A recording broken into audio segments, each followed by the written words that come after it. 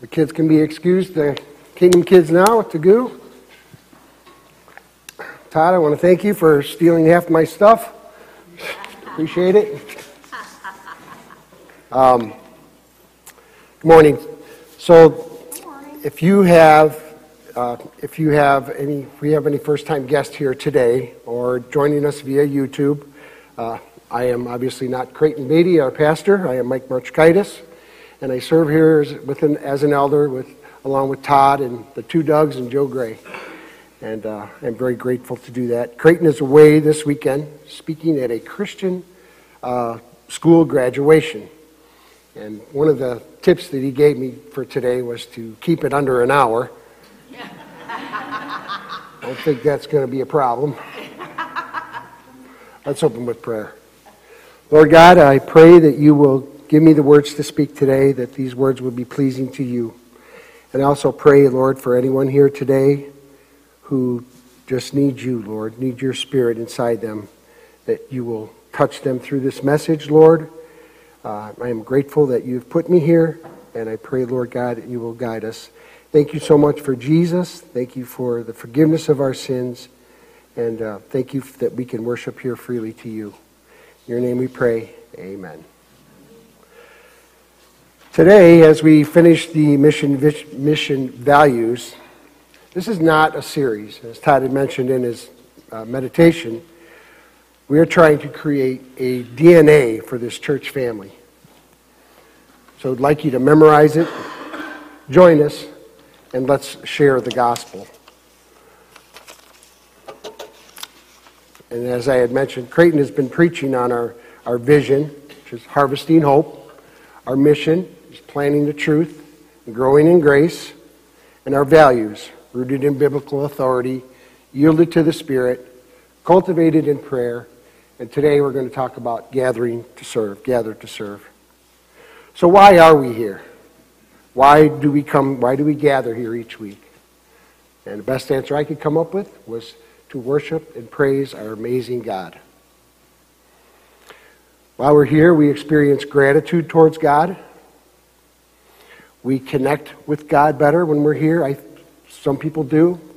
Everybody has their different spots, but some people being here helps them connect better with God. Your family is strengthened when you worship together. We have an opportunity to give back to God through our tithe and through our serving. And a huge part is we pray for each other. Not only here on Sunday mornings, but throughout the week. I have a prayer list, and I pray for people. I know my wife does the same, and I know many of you do as well. All right. Hebrews 10:24 through 25. Well, I don't have any bullet points or anything on the back of the bulletin today because I'm not very good at that stuff, so follow along. And we'll be turning to Scripture later on. 10:24 through 25. And let us consider one another in order to provoke love and good works, not neglecting to gather together as some are in the habit of doing, but encouraging one another, and all the more as you see the day approaching. I'm sure we could add to this list of why we gather. However, we're going to be moving on to the main part of our message this morning, which is serving. First, I'm going to talk about serving here in the church. I feel that how can you go out there and serve if you don't serve here in the church? Every Christian is called to serve. And Jesus set the ultimate example of what it means to be a servant through his life, his death, and his resurrection. 1 Peter 4:10 reads, "Each of you should use whatever gift you have received to serve others as faithful stewards of God's grace in its various forms." Each of us has a gift, a talent that God has given us that could be used here at the church and to glorify God. You have a talent to fix stuff. God could use you in our building ministry. You have a talent to teach. God could use you to teach here at the church. You have a gift with children. Well, we have a nursery. You're outgoing and friendly. We have an outreach team. And over here on this sheet of paper here on the wall are all the ministries that you could serve here in the church. There's a number of them. If any of those interest you, please talk to one of the elders and we'll hook you up with the right person to talk to. Each one of us is a servant. You may say, oh, that serving stuff really isn't for me. Well, tell that to a blood-soaked Jesus who's on the cross. He died on the cross for us, and we can't give him a couple hours a week. We here are blessed with many servants here who serve God's church. Many serve in more than one ministry. Often when I speak to these people, I'll say, thank you for your servant heart, or thank you for what you do for our church, because I truly am grateful. We have those who serve and are noticed, some who are out in the forefront, such as the worship team or the greeters or the security guys. You see those guys every week. And then we have those who serve behind the scenes, who don't expect any credit for what they do. One in particular comes to mind here at CCM. And when I say this person's name, I think you will shake your head yet. And that's Beth Hank. She always serves. Never once have I heard her complain. Very humble. Whenever asked to do a task, no hesitation, she says yes. One of her tasks here is probably the least sought-after ministry here at the church. That's leading the cleaning team. And I want to thank each and if you're on the cleaning team, would you please stand up?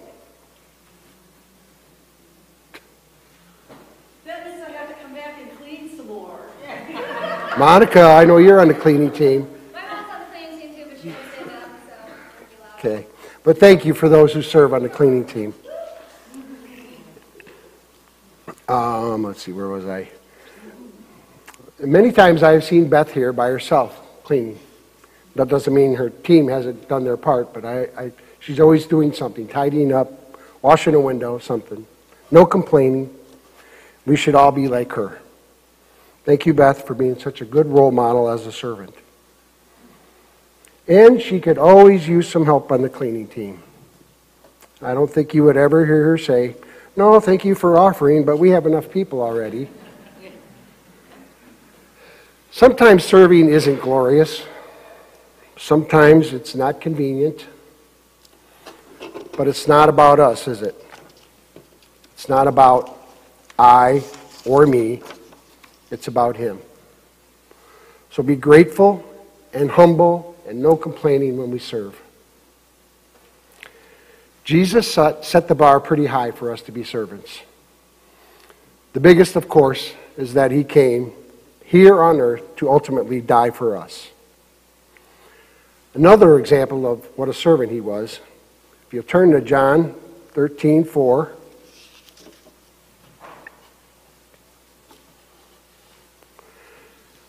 Now Jesus had already left the upper room, starting in verse 4. So he got up from the meal, took off his outer clothing, and wrapped a towel around his waist. Verse 5. After that, he poured water into a basin and began to wash his disciples' feet, drying them with a towel that was wrapped around them.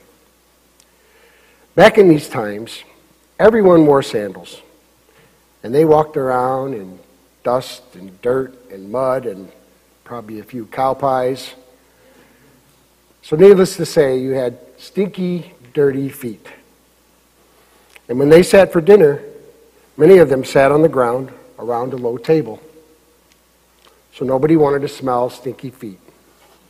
Generally, but not in this case, they washed their feet before the meal. And it was usually the job of the lowest servant in the house to do this task. Verse 6. He came to Simon Peter, who said to him, Lord, are you going to wash my feet? Jesus replied, "You do not realize now what I am doing, but later you will understand."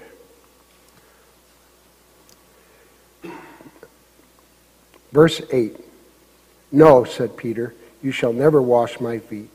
Jesus answered, "Unless I wash you, you have no part with me." If we do not accept the humble service of Jesus to cleanse us, we have no part with him. Let's continue reading. Verse 9, "Then, Lord," said Simon Peter, replied, "not just my feet, but my hands and my head as well." Jesus answered, "A person who has had a bath needs only to wash his feet. His whole body is clean. And you are clean, though not every one of you are." For he knew who was going to betray him, and that was why he said not everyone was clean. When he had finished washing their feet, he put his clothes on and returned to his place. "Do you understand what I have done for you?" he asked them. "You call me teacher and Lord, and rightly so, for as that is what I am. Now that I, your Lord and teacher, have washed your feet, you also should wash one another's feet. I have set you an example that you should do as I have done for you. I tell you the truth, no servant is greater than his master, nor is a messenger greater than the one who sent him. Now that you know these things, you will be blessed if you do them." Any one of them could have washed each other's feet. Surely they would have washed Jesus' feet if he had asked. But the master washed their feet. Jesus was teaching them not only to be humble, but also they shall serve and love one another. Let's talk about Peter and Paul for a minute. They were known as bondservants. A bondservant was someone who had incurred a debt so great that they couldn't pay, and they were imprisoned, or they became that person's servant. If someone was wealthy enough to pay your debt, they would be buying you out of prison. And based on the law, for 7 years you had to work off that debt that they paid. After 7 years, you could be freed. No obligations, no responsibilities. After 7 years, you're good, you're done. And you have a fresh start. But sometimes a person realizes that the debt was so great that there was no way you could pay off that debt in 7 years. Because of the gratitude that this person feels, they say they want to stay and continue to serve their master. If they did this, they would take a nail and they would put it through their earlobe and be marked as a bondservant. A bondservant isn't someone who is required to serve, but someone who is willing to serve because of their gratitude they have because of the compassion of the master. God calls us to be a willing bondservant. And he doesn't ask us to put a nail through our ear, but that's what Paul and Peter's language said, that they were bondservants willing to serve. By the way, that's the least that we can do. I do. By the way, that's the least that we could do for Jesus, our chief servant. And he didn't take a nail and put it through his earlobe to pay the debt that we could not pay. He took the nails and put them through his hands and his feet to pay our debt. Okay, so to be a servant, we must be willing to sacrifice. Sacrifice our talents and our time. It's easy to give financially. It's easy to reach in your wallet, pull out some cash, but to give our time and our talents, that's sacrifice. Oh, and by the way, being a servant to your husband or your wife can be extremely helpful in your marriage. Give it a try, husbands. When you're home or you come home, ask your wife, say, honey, what can I do today to serve you or to help you? And after she regains consciousness, I'm almost sure that she will have a request. Sandy and I went to a wedding yesterday. That's the first time I've seen this. And during the service, they brought out a basin of water. And the bride washed the groom's feet, and the groom washed the bride's feet. I thought, and since I had prepared for this already, I thought, wow, that's really special. Okay, now, let's take this out there to serve those in need, no matter what color, what ethnicity, what nationality, whether poor or rich, everyone at some point will need help. And we need to show and glorify God through our actions and our words. You have a neighbor moving in, take them some food. Or better yet, go over there and help them unload that truck. You're at the store and you see someone you think could use some help with their grocery bill. If you can't buy all their groceries, ask if you could just pay for a couple of things. Someone has a flat tire. Now, I admit that you need to be careful these days when you stop to help someone, but if you feel it's safe, stop and help them. Tell them why you're helping, that you're blessed and you just want to share the love of Jesus, that you're God's servant. Matthew 20:28. Just as the Son of Man did not come to be served, but to serve, and to give his life as a ransom for many. Jesus came to serve. Jesus came to be served. Jesus came to serve. Jesus came not to be served. Jesus gave his life for ransom for many, for us. And Jesus did not climb the ladder of importance. He was humble. He didn't complain.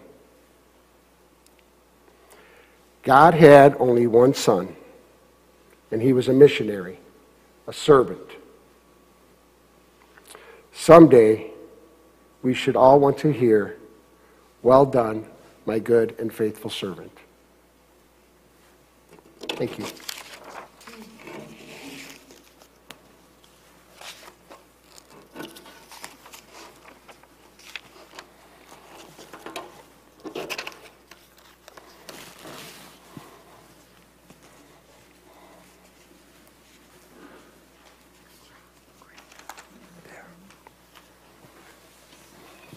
Thank you, Mike. No. You know, after you have heard a message, do you feel like your heart's been pricked? Do you feel like you need to do something today? Well, this is what we call an invitation, where we invite you to come forward. And I know that sounds scary, to walk down the aisle of the church and come up front. It's not about me and it's not about you. It is about God. If you feel that you need to come forward and say, I surrender, Lord. I'm done living this life all by myself. I made a big enough mess. I can't do it anymore. I know you are the Son of God. I believe that you can save me. And I know that you will. And you say, I'm ready.